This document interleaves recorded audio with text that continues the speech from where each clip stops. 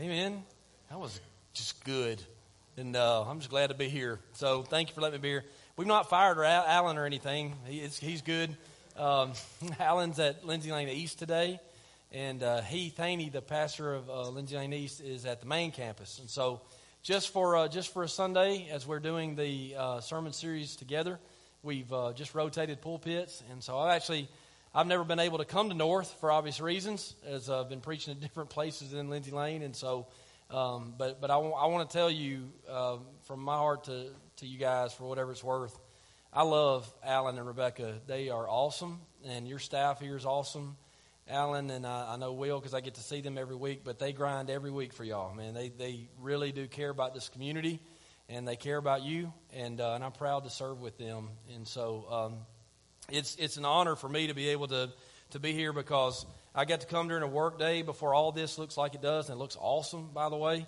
But then I also was kind of on the front end of when they actually made the purchase, and we're going through all of this, and so it was.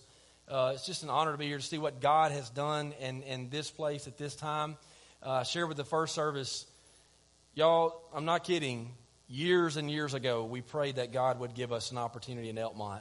Our lead staff specifically prayed for years that God would give us a shot here. And we all felt that there was a needed presence of God's church here. And He did. Amen. And I'm so glad that you're a part of it. If you're first-time guest today, come back. They do this every Sunday. Amen. And I hope that you'll come back, because this is an awesome church with awesome leadership, and we're just so glad to have you. So 2 Samuel chapter 7. 2 Samuel chapter 7 is where we're going to be. You can turn there. I tried to spell Alan's name correctly last service to prove that I knew him well, and I misspelled it. So Ostrzycki is how it is, but I missed it the first time. But anyway, that's neither here nor there.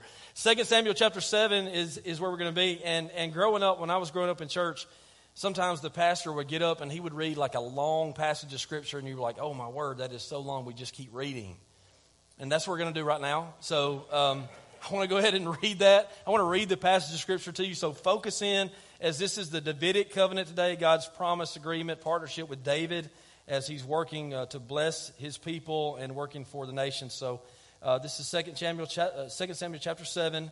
We're going to read verses 8 through 16.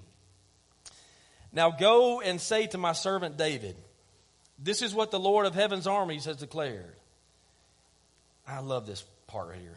I took you from tending sheep in the pasture and selected you to be the leader of my people Israel. You are not insignificant. Amen. Verse 9, I have been with you wherever you have gone, and I have destroyed all your enemies before your eyes. Now I will make your name as famous as anyone who has ever lived on the earth. And I will provide a homeland for my people Israel, planting them in a secure place where they will never be disturbed. Evil nations won't oppress them as they've done in the past. Starting from the time I appointed judges to rule my people Israel, and I will give you rest from all your enemies. Furthermore, the Lord declares that He will make a house for you, a dynasty of kings. For when you die and are buried with your ancestors, I will raise up one of your descendants, your own offspring, and I will make his kingdom strong. He is the one who will build a house, a temple for my name. And I will secure his royal throne forever. I will be his father, and he will be my son. And if he sins, I will correct and discipline him with the rod like any father would do. That's speaking of Solomon, because look at the next verse. But my favor will not be taken from him as I took it from Saul, whom I removed from your sight, as God is making a covenant through David. Your house and your kingdom will continue before me for all time, and your throne will be secure forever. Lord, I ask in the name of Jesus that you make all this plain today. Spirit of God, that you would guide us into all truth, that we leave with encouragement or challenge or conviction. Or God, maybe that we would not leave before we respond to what you are doing in our life. We thank you, O God, for your word, and pray in the name of Jesus that you would speak to us clearly today. In Jesus' name, amen. I want to give you a context for kings. It's in your bulletin if you like outlines, a context for kings. Because what we're going to look at is the Davidic covenant, King David of Israel, and how God made an agreement, how God made a partnership through David to build on the covenant promises he's already made with Abraham and Moses. But the truth is that while God knew that Israel would have kings, they never needed one to begin with. God had seen Israel out of Egypt and was taking care of them, moved them to the promised land. God's presence was going with them, and that wasn't enough. They needed more. God had given himself to them, was traveling in the tent of tabernacle, right? The tent of tabernacle, the tent of meeting. He was going with them, but that wasn't enough. The nation of Israel would wander and waver, and every time tension came from the inside or the outside, they wanted to fix it themselves. Or they wanted to call a guy that they knew to fix it for them. Instead of having the one true God leading them and guiding them through this life. Specifically, they wanted an earthly king. And the Bible says they wanted an earthly king so that they would be like everybody else. That's what the Bible says. You know that's a bad start when you're God's people and you want to be like everybody else. But that's what they wanted. And so Israel was to be identified as the people of God through whom the world would be blessed. But instead of seeking the Lord who was with them and calling on his name, they called for a man to be their leader when God was in their midst. Now, some of us can identify with that. Some of us already heard that this morning. It may already convict you that you got things going on in your life and you're automatically reaching out to someone above God or outside of God to fix what you got going on, and nobody's going to be able to touch it except for the Lord God himself. If you have a right and real relationship with God, do you know that God will help you? Like he's real, amen? God is real and will help. God told the people in Israel in 1 Samuel chapter 8, if you look there, God told them, if you get a king, an earthly king, you'll beg for relief from him. You will not want him to be over you when I am over you. And the reason God told them that is because in 1 Samuel chapter 8, repeatedly God told them, he will take from you. He will take from you. Again, a king on this earth is a man. And in a man is darkness. Y'all get to know me. Hang around a lot. I'll be annoying to you in a minute. Right? You're going to see negative things about me. God's called me to pastor, and I'm living by his power over sin. Amen. But still, I'm a flawed person. I am not worthy to be anybody's king or master. Only God Almighty is worthy to do that. That's why God told his people, if you get a king, that king, because he is a person, will take from you. And the best people that Israel had still had sin, which is why God should have been enough to begin with. Not too long ago, we had a plumbing problem in our house where the tension was rising and so was the water. Like that's where it was. And one night this was happening where water is coming into our house and we've got a problem. And as I'm thinking to myself, something's got to be done. So really, I've got a few options, right?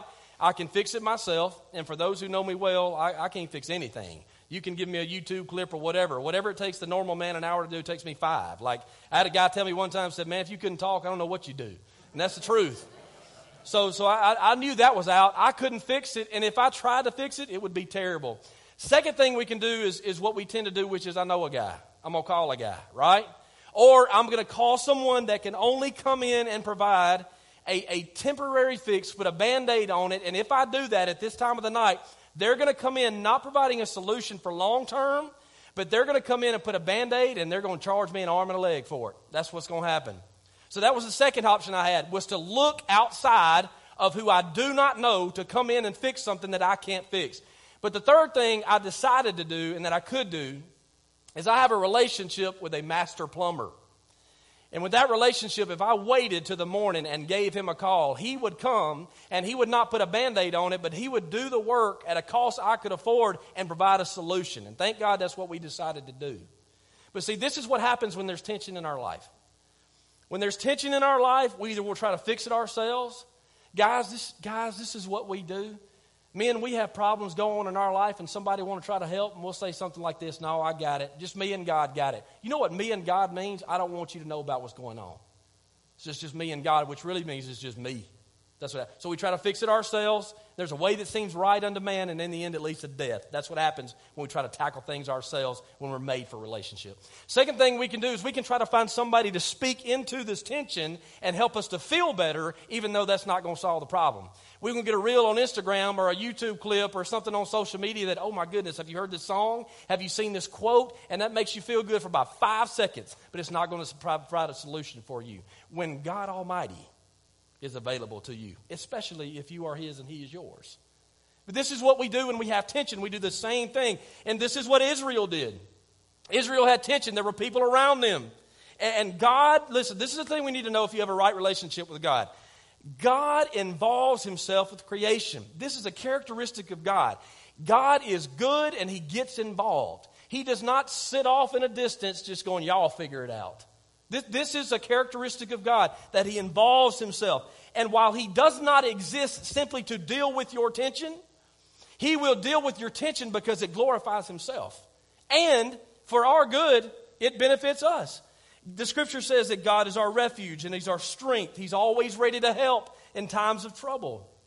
When we've turned from ourselves, turned to God, we have a relationship with God, y'all, God will help. He will help.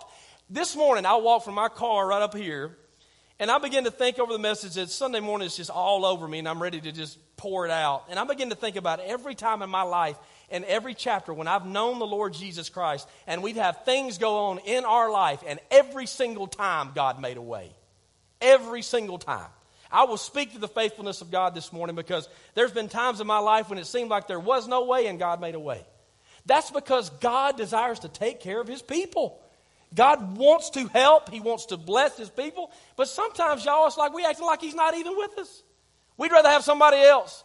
Because our feelings, we live so within them, we got to have something to make us feel better. And then the next day, when we don't feel good again, we got to have something else to make us feel better. God's trying to provide a solution. He's trying to give peace and foundation in our life. Now, Israel has God, but they'd rather have another solution. And that solution, which turned out to be Saul, was really just a quick call for a Band-Aid. Y'all remember Saul in the Old Testament? Saul was a good-looking, tall king of a man, spoke like a king, talked like a king, walked like a king. Ended up being a bust. Because the truth is, Saul got within himself. And God, y'all know this, sometimes when we tell God we know what we're doing, you know what God will do? He'll toss you the keys, see if you can drive it. And we'll drive it right into a ditch. And that's what happened. God gave them a king. He knew they were going to ask for one. He gave them one. He told the prophet Samuel, he said, they're not rejecting you, they're rejecting me. And so Saul comes along, and then what? Because God's people are in a covenant with God. Then what? The king doesn't work out. What happens next? Well, if it were not for the grace of God and the plan of God, all would have been lost. But remember the covenants that God was making and the covenant that God made with Abraham? It was an unconditional covenant. I'm going to see this through because I know you'll be unfaithful. I'm going to take care of it. That is God. The scripture says of God that God is faithful even when we're unfaithful. Second thing, I want you to see in the scripture a moment of conviction. Because Saul's out and now David's in. And David's not like Saul. Now I want you to know, because we need to see good leadership here, David had problems too, y'all. David was not a perfect man. David messed up big time. It's all in the scripture as it was revealed in the light. But David was a man after God's own heart. That's what the Bible says about David. And what I want you to see is what a man after God's own heart actually looks like. You look in 2 Samuel chapter 7, look at verses 1 through 3. The Bible says, when King David was settled in his palace, and the Lord had given him rest, which will come back up later, but the Lord had given him rest from all the surrounding enemies, the king summoned Nathan the prophet. And this one word, I want you to catch it because we're going to come back to it. Look, David said, look, I am living in a beautiful cedar palace, but the ark of God is out there in that tent. David rests from his enemies, king of God's people, living in a mansion, and God's living in a tiny house. He's living it up. He sees this because he looks into his life. He has a moment of conviction. I'm in a palace, and the actual resting presence of God is out there in a tent. And so he says to the prophet, this is what's happening. This, what you see here, is the heart of a man after God's own heart. That he recognizes God's presence and his position, and he needs more of God's presence in his position or over his position. This is what it looks like. And what the point is of this moment of conviction is that God acknowledged this in his life. God knew his heart, and God knew that David wanted better for God in his life. Look at it. You don't have to look there. I'll read it to you because it'll take you turning. But 1 Kings chapter 8, verses 17 through 18. This is Solomon, David's son, talking now. And he said, as he's building the temple, my father, David, wanted to build this temple to honor the name of the Lord, the God of Israel. But the Lord told him, you wanted to build the temple to honor my name. Then look at what the scripture says. Your intention is good, but you are not the one to do it. One of your own sons will build the temple to honor me. See, David, even though David wanted to honor the presence of God and build the temple, it was not God's timing for David, and David was not to be the man to build it. But did you see that God saw his heart? God made a covenant with David because David's heart was to honor God. David wanted to build the temple because he wanted to honor the presence of God, and God saw that. Would it help you to know today that God knows your motives? Let me ask it in another way. Would it convict you to know that God knows your motives? Because most of the time when we think about God knowing what's in our mind and heart, we go straight to conviction and not encouragement. God knows exactly what you're thinking about right now. I remember my grandmother's Bible. My grandmother's Bible, she passed away, and we're getting all her things. I got her Bible. I'm looking in the back of her Bible. She's got notes all over it, right? Notes all over it. She'd underlined. She's made notes of sermons and things like that. And then I turned to the back cover. When I opened that back cover, I noticed that she had a grocery list on that back cover of that Bible. Because apparently the pastor must have been off that day or something. But she had made a list, and I got to laughing when I saw that. But y'all, some of us, we come in here on Sunday morning, we ain't heard a word yet because we're already thinking about the week that's to come. We haven't heard anything yet. We didn't sing a song, note of worship. We sang, but we wasn't worshiping because our mind and heart's not there. God knows if your heart's with us or not. He knows if the motives of our heart are to lift Him high or for us to get help today. He knows if we're just checking the box and I'm here because she wanted me to come today. He knows those things. God knows your motives. And so let that be an encouragement to you as you are dealing with people. But also let it be a challenge to you because God knows exactly what you're going through. How did David arrive at this moment of conviction? Clarity in his own life. This is why I said we're going to look back at this. It's real simple how David arrived at this place. He looked. That's what the Bible says. He told the prophet, he said, look, I am in here and God is out there. So David had looked and seen what his position was, and then he saw where the presence of God was, and it didn't line up because God's supposed to be up here and he's supposed to be down here. David is saying, I should be in that tent and God's presence should be in this cedar palace. That's where it's supposed to be. And so this moment of conviction came. But the reason he saw it was because he saw it. The reason that he saw that there was a discrepancy in what should be is because he took a look. The other night, my son's practicing basketball. We're at basketball practice, and they're running up and down. They're scrimmaging. And they're on a fast break, and there's a kid underneath the goal, and he is waving his arms up like this, underneath the goal, just like nobody around him. And he's like, hey, woo! Nothing. We try to tell them to stop doing that because they'll do that from the time they're one and they'll be like, give me the ball. But this time for real, he was like underneath the goal and nobody was there. And the guy with the ball never saw him. Do you know why he never saw him? Because the ball was his eyes were down, he was looking at the ball which was in his possession, and he never looked up. You've got to look outside yourself. Sometimes I really believe that in our life, in my life, I've got my nose to the grindstone and I'm getting after it. But I hadn't seen where His presence is, and God's going, hey man, I'm over here.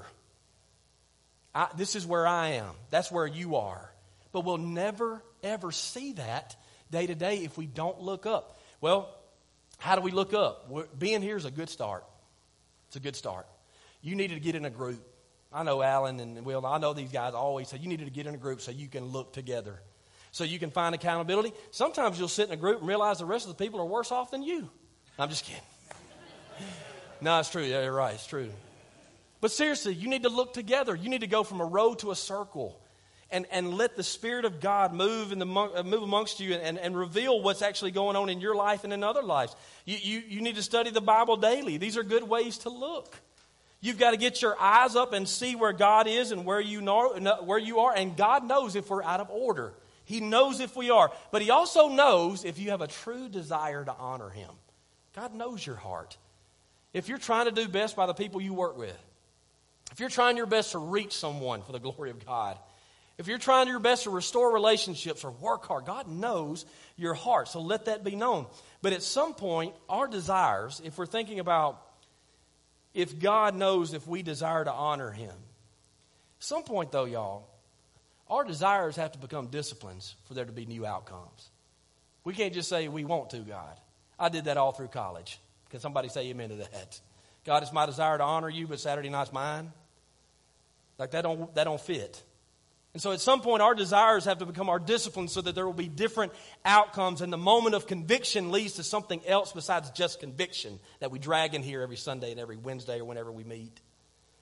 F.B. Meyer said that always do better for the cause of God rather than for the cause of yourself. You know, this is not the only time in the Scripture when this happened. In the book of Haggai in chapter 1, verse 7, which again I told the last service, like, I don't know if I'm pronouncing Haggai right or not, but you don't either, so we're all good, right? Like, we're not sure. But in Haggai chapter 1, verse 7, this is where the people of God, now the temple that has been built by Solomon has been knocked down. The people are exiled. They're coming back to rebuild the temple. And all of a sudden, as they're supposed to be rebuilding the temple for the presence of God, everybody's building houses. Everybody's building their own houses. And God tells them, hey, that's great. Y'all building your own houses while the ark of my presence is over here laying aside. Listen to the scripture in Haggai chapter 1, verse 7. When the temple that had been was not to be rebuilt, or when the temple that had been was not to be rebuilt, and the prophet said to God's people, this is what the Lord of heaven's armies says. Look at what's happening to you. Look. Now go into the hills, bring down timber, and rebuild my house. And then I will take pleasure in it and be honored, says the Lord. Now, all of this, as David has this moment of conviction that truly he is prepared to take steps towards and building a temple for God. Out of David's desire to build a temple for God Almighty, God is going to establish and build upon the other covenants with another covenant. He's going to make an agreement, a partnership with David. This is happening out of David's desire for God. And so what God is going to do in this covenant, in this promise, is He is going to restore what creation lost from Adam and Eve and their decision to sin. And then God is going to build upon what has already been accomplished through Abraham and through Moses. And then God is going to provide a ruler from Israel, for Israel, that would restore and bring back order to Israel and for the world. This is the covenant that God is making with the king to establish His rule. Now, all these covenants that we've been looking at in the past few weeks, all of these covenants involve God blessing His people to work for a bigger picture. I want you to see that. God is blessing His people, but He's working for a bigger picture. Let's talk about the bigger picture for just a moment. Now, I want you to understand, people of Elkmont, or wherever you are from, I heard Minor Hill and Legtown, that's places I know because I'm from Clements. So I'm not too far from here. I had a guy clap in the last service, which, you know, a lot of people don't clap for Clements, and I get it, but still. So I'm thinking about bigger picture, and I think about where we are and where we live. We live in this community.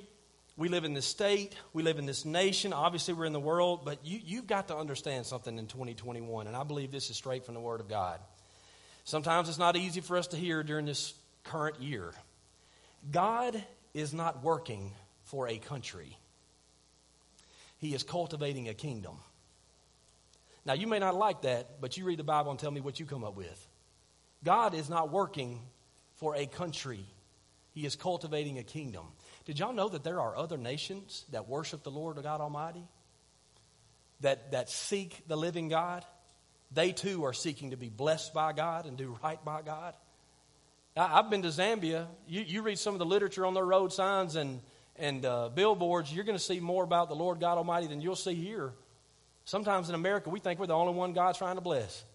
God is for the nations. He's working on something bigger than just the good old U.S. of A. And I love the United States too. I don't ever want us to lose a war. And every time the Olympics on, I don't want anybody else to win a gold medal ever. But listen, God is not working on a country. He is cultivating a kingdom. This is the bigger picture that's happening. that God through Israel was going to be a blessing to the world. Through David and establishing a kingdom line, he's going to establish his rule, because in a kingdom, there's a king, and when there's a king, he rules over everything. This is what God is working on.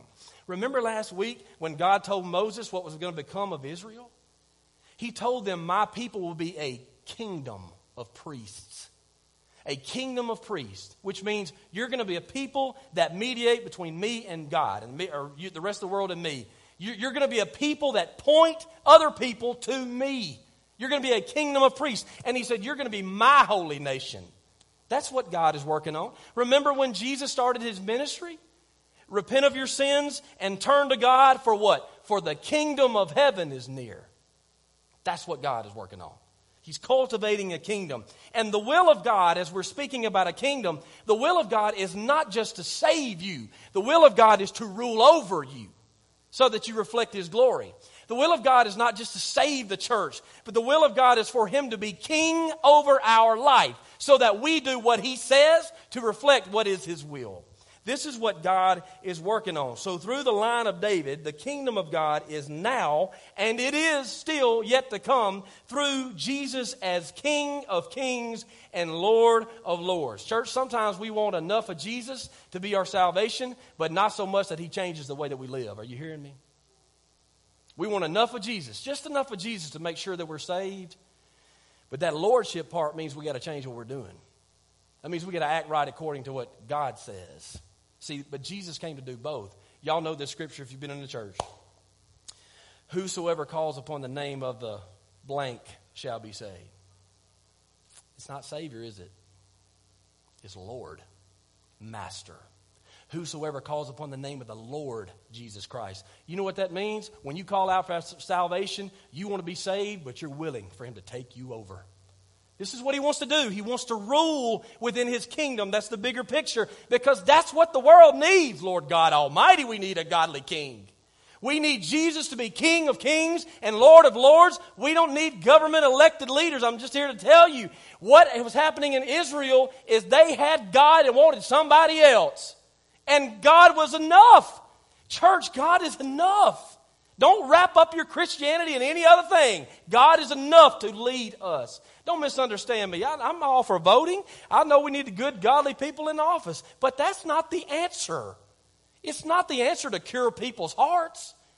There's never been an elected leader ever that'll work on a man's heart. That's what God does. That's why he's working on a kingdom in which he will rule. Now let's talk about blessing. As y'all can tell, I get real passionate about that one. Let's talk about blessing. David, through you, I'll do this for my glory and your good. To David, God promised a famous name, a place of rest, and a forever reign. That's what's in the scripture that we read on the front. David, I'm going to give you a famous name, a place of rest, and a forever reign.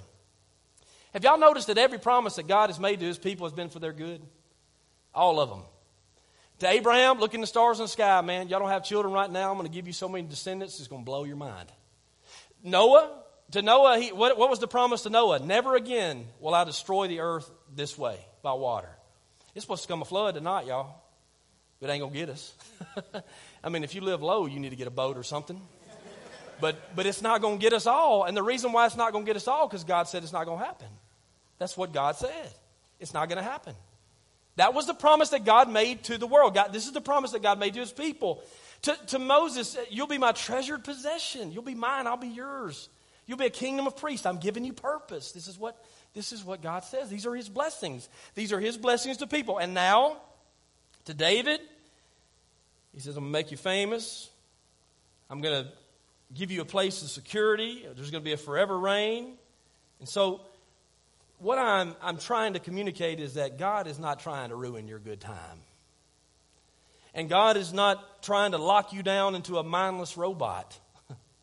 You see, the Lord God is a caring parent who loves his children, and he wants the best for you. And even the law that he gave them was for their good. I'm thankful I got a mama and daddy that laid down the law. Anybody hear me? I'm thankful I had a mom and dad that said, you're not going to do this. I remember one time, I was 17 years old. 17, coming out, I've maybe been 18, a senior in high school. And I had smarted off to my mama, and she said, oh, that's good. She said, you're not going anywhere tonight. Well, over time, a few hours later, everything calmed down. I went back to her and I said, Mama, I said, I'm sorry. Is it okay if I go tonight? She looked at me square in the face. She said, what did I say? I said, you said I can't go. She said, well, I guess that's it. 38 now, and I'm thankful for it. Amen. I'm thankful for it. Because that was a caring parent trying to provide and protect me by their purposes. That's what God does. He's not trying to ruin your life. He's not trying to take it over and make you mindless. This is God trying to get you to live within freedom of what He's given so keep you from yourself. Now, let's talk about these blessings real quick. Because the first blessing that God said to David was a famous name. The Bible says in verse 9, I will make your name as famous as anyone who has ever lived on earth. God made David famous. You know what my son's name is? Davis. Like, David's name's still going. The statue, every time we speak to a football team, David and Goliath, right? I had a coach tell me one time, he's like, I'm tired of these David and Goliath stories. We're always Goliath, you know? So we're always getting that kind of thing. And so I was like, well, good, we'll change it up. You ask people that have never been in church about David and Goliath, they know it. The name of David would be made famous, but it would be made famous by God. God would make his name famous. Y'all, fame and reputation and popularity, those are not bad things. In fact, they're a powerful tool if they're used correctly, if they're stewarded by God. There are lots of famous people. But David was not famous because he entertained the world. David was famous because he valued what God valued, so God made him famous. Listen, we live in a day and time where everybody's trying to get their name in lights. Usually through Instagram Reels or through social media, YouTube, we're trying to get ourselves in front of folks. You know, a lot of times older folks, we don't care about that anymore because we're done with all that. But seriously, it's teenagers, students, college kids, we're trying to be seen, noticed, or whatever. We need that attention. Listen, if God wants to make you an influencer, He'll make you an influencer. That way you can do it for His glory, not your own, because yours will run out. Let God make you famous if He wants to do that. But seek the will of God above all else instead of trying to make yourself something in a world that it will be lost very quickly. God promised to make David famous. And do you know why? It's because David knew what to do with it. That's why. It's because David's name, being famous, would be attached to the Lord God Almighty. When God told David that He was going to make him famous, if you look a little bit later in verse 26, this is what David's response was when God said, I'm going to make you famous. David said, and may your name be honored forever. You're going to make my name famous? May your name be made famous in me. And may your name be honored forever so that everyone will say, the Lord of heaven's armies is God over Israel. And may the house of your servant David continue before you forever.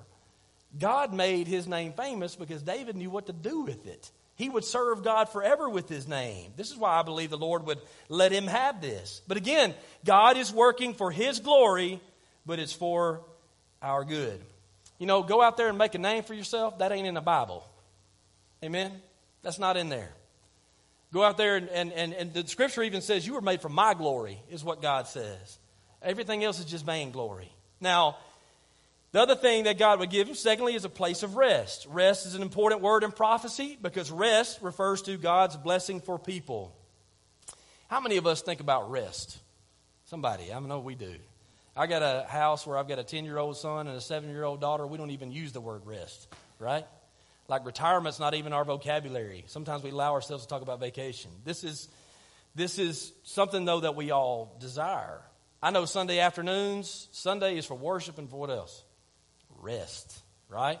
So when I go home, if I can get it, I'm going to try to lay my head down and catch a nap on Sunday afternoons. That's what it's for. God knows that we need it. How often do you think about rest? Because this is something that God is trying to give to His people. Think about the Scripture in Exodus chapter 20, verses 8 through 11. What did God do after creation? He rested. His rest set a foundation for the Sabbath for the Old Testament people, right? Then, in Exodus 33 and Deuteronomy chapter 25, once God delivered His people from Egypt, He gave them and promised them in their own land rest. A break from their enemy, a time where they would have security and protection. And now God, to David, is promising as a blessing the same thing. The Bible says in 2 Samuel chapter 7, verse 10, a secure place where they will never be disturbed. You know, I read this week that in 2022, the United States meditation market will be worth over $2 billion. $2 billion will be invested in meditation in the United States alone in the next year. I also read that it was reported in January of this year, that 8 out of 10 Americans reported feeling emotions of stress, specifically related to the future of our nation, the pandemic, and the current political state. 8 out of 10 Americans in January of this year stressed out. In fact, of those 8, I read that the most emotional characteristic was anxiety, worry. Y'all, I had the coronavirus in December, and it will work on you emotionally. Seriously. It'll make you worry because every time you turn on a blasted TV, you see something else. Every time you look on your phone, you see something else, and all of a sudden it starts warring in your mind against the Word of God and the Spirit of God. It will work on you emotionally. We have stress in our life, and we want that rest. I've also read that because there's no vaccine for mental health, that in 2021 that we're in, professionals anticipate that burnout, isolation, sedentism, which means you don't do anything, you don't give up, and you don't move, and even sleep disturbances. Those are all going to be on the rise in the next year because mental health leads to physical health, and it's going to be difficult. We are in a world that is cursed by sin. We need rest, and God is willing to give it. Now, one of the things that the American Psychological Association says that we need to do to combat this is to keep things in perspective. I agree with that. 100% I agree with that. Here's the problem. When your perspective does not have assurances, there's no perspective to be had. Because you know what my perspective is? We all going to die of something. And when I die because of Jesus, I'm going to heaven and spend eternity with Him. And I can roll with that the rest of my life. See, my perspective has assurances confirmed by the Lord God Almighty. But when you are without those assurances, you're just playing your own game. Your perspective is whatever sounds the best that day. Your perspective is whatever you make it or whatever you read that sounds good. But God is willing to give us rest, and He's willing to give us peace now and forever for eternity. See, God wants to give us this break from wandering and waiting and suffering and searching. He wants to give our souls rest. He wants to give you peace of mind. Even when I look back, as I was walking up here, I began to think about the loved ones in my life that we've lost.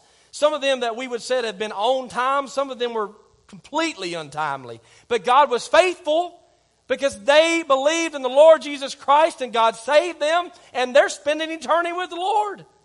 See, sometimes we want to hear more than that, but that's what God's working on. God wants to save you and your loved ones so that they can have rest and life eternal, not just have it right now. In this world, you're going to have sorrows. You might as well buckle up. But He has overcome the world, which is why He says, take heart. The assurances that God gives us godly perspectives, which helps us get up in the morning and go on and help somebody else. Amen? Isaiah chapter 26, verse 3, you will keep in perfect peace all who trust in you, all whose thoughts are fixed on you. Philippians 4:6, don't worry about anything. Instead, pray about everything. Tell God what you need. Thank Him for all He's done. And then you will experience God's peace, which exceeds anything we can understand. His peace will guard your hearts and your minds, listen to this part, as you live in Christ Jesus. That is how God has made a way for your perfect peace forever. And for now, the Bible says, as you live in Christ Jesus. Now, tomorrow, if you wake up and you pick up all your worries and anxieties and you carry them with them all throughout the day, and you go to bed with them and you've lived within yourself and not lived within the presence and power of the Lord Jesus Christ, you're going to feel it. You'll feel anxiety all day long. And I'm not speaking of those things where there are chemical imbalances and they need to be treated with professional help. I'm talking about the everyday worries, stressors that people allow to become bigger problems in their life when God is trying to give you perfect peace now and forever. Now the final blessing, and I'm on the last page and a half, but the final blessing is a forever reign. Well, here's where we really get to the last point of a coming king. A coming king. If you read the Bible, whenever you read the Scripture, which hopefully this is not the only day you're going to hear the Word of God, amen? You're going to study it together in a group, and you're going to read it throughout the week in your own. But whenever you read the Bible, you need to look for things that are repeated. Why? Things that are repeated are important. Repetition is for that reason. So when you read in the Scripture like we're about to read in 2 Samuel chapter 7 and look at verse 13, we're going to read verses 16. Watch my fingers and I'll tell you what's repeated. He is the one who will build a house, a temple for my name, and I will secure his royal throne forever. It will be his father, and he will be my son. If he sins, I will correct and discipline him with the rod like any father would do. But my favor will not be taken with him, or not be taken from him, as I took it from Saul, whom I removed from your sight. Your house and your kingdom will continue before me for all time, forever. And your throne will be secure forever. So apparently God is working on something eternal. That's what God is working on. And forever is based on the keeping of the covenant. In 1 Kings chapter 2 verse 4, stay with me as we finish. 1 Kings chapter 2 verse 4, the Bible says, if you do this is David speaking to Solomon his son, if you do this, then the Lord will keep his promise he made to me. He told me, if your descendants live as they should and follow me faithfully with all their heart and soul, one of them will always sit on the throne of Israel. Do y'all know anything about the nation of Israel in the Old Testament? Because he says to Solomon, if you act right and so do all of other God's people, we'll always have a descendant on this throne. Y'all, if you read the Old Testament, it'll make you feel better about yourself. Seriously. You read the Old Testament and you see how they are. Man, we're just a roller coaster of obedience, just like we are. And it will make you feel better, truly. Because what David said to Solomon about keeping that covenant promise was not kept through the nation of Israel, and it wasn't kept by the kings. David was a good king, but we saw the sin in his life. Solomon, y'all, if you read the book of 1 Kings, 2 Kings, you'll start to question whether or not Solomon's in heaven or not. Straight up. Because it said he abandoned God. The scripture says he abandoned God and that he didn't follow God's ways. That's in 1 Kings 11. Still, who made the promise? God made the promise. And God said, I will do these things. Which means even though you can't get it right and will be unfaithful, I will see it through. I'll see it through. And so God's promise of a forever reign was kept because of God's faithfulness. Can somebody that's saved say amen? Because you know this firsthand. Lord God Almighty saved us through the blood of Jesus Christ. I've turned from my sin and turned to God. And ever since then, I've been a perfect picture of obedience. You a lie. Right? You a lie. That we all know ourselves. Hopefully, God, we're understanding that God has given us power over sin and freedom from the penalty of sin. But we also understand that sin nature within us is still warring against us. Sometimes we lose. We don't have to. That needs to be a message as well. But sometimes we lose. So the covenant is not based on me and you. It's based on God and God's faithfulness. And God's promise of a forever reign would be kept because of God. Therefore, God had to raise up a descendant of David himself that would be the righteous one to fulfill all these things. Listen to the scripture as we close it down. Jeremiah 23, 5 and 6. For the time is coming, says the Lord, when I will raise up a righteous descendant from King David's line. Did you notice he said, I will raise up? I'll raise up a righteous descendant. He will be a king who rules with wisdom. Did you see that again? He will be a king who rules with wisdom. He will do what is just and right throughout the land. And this will be his name. The Lord is our righteousness. In that day, Judah will be saved and Israel will live in safety. Who is he talking about? The Lord Jesus Christ. You know what we're talking about next week? The new covenant. You know who the new covenant is all about? Jesus. You know who we're going to talk about the next week after that? We're going to talk about Jesus again. Y'all, we're just going to talk about Jesus the whole time because this is the way that God has made for us to be right with him. This is the way that God has made for us to follow him in obedience, for him to rule over us, is through King Jesus. David had a good name, and God made his name famous. But y'all know what happened to David? He died. Y'all know what happened to Solomon after him? He was bad, and he died too. Israel, they had a promised land, lost it. Tried to come back, restore it. It's always been up in the air. So it's almost like God was talking to something bigger and better and eternal. Are you with me? God was speaking of Jesus. He was speaking of heaven. This is the big picture. Don't just live like this is all there is, because it is not. Because at some time we're going to close our eyes and eternity is going to bust wide open, and it'll be one or the other. Depending on whether or not we have received God's way of making us right with Himself and Him ruling over us. To be in Christ is to be in heaven. To remain within yourself or any other way is to be separated from God in what I believe is a biblical hell. That's the truth of God's Word. I remember, if you would, just stand to your feet just for a moment. We're going to close this down. I remember when I was a kid, I grew up in a church this size of a building, but y'all are bigger now than we ever were then. But it was about this size. And I remember at 11 years old, I'm sitting on the back row, back there where the youth sit. Amen. That's all good. We're just glad you're here. Amen. But the students, we used to sit on the back row. And I remember a guy stood up and shared the gospel just like I did. And that night, it made sense in my heart and mind. Everything clicked. I didn't walk the aisle. I didn't sign a card. I actually went home and I talked to my mother and father. And I remember my dad sitting there and my mama telling me about Jesus. God, this is God's way for you to be saved. This is God's way for you to be right with Him forever.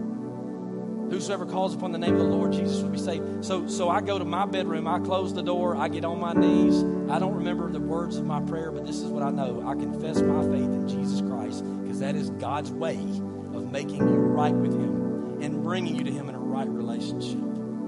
So, with every head bowed, eyes closed, let's take just a moment. Hear from my heart to yours. There's a way to respond today. Right where you are, you can call upon Jesus to save you. God is alive, active, well, and present. Call upon God to save you. Believe in the Lord Jesus and turn from your sin. It's that simple, it's that serious. If there's something else you really need to think about, something else you really need to consider doing, is letting somebody help you with your next steps. We have counselors here. You can come to the altar if you'd like. I mean, I'm here, but we have counselors here, and they're in the back. They're on the sides. But if you want to make your way to the back door, there'll be somebody there that'll be ready to help you take these next steps. If you want to move, move.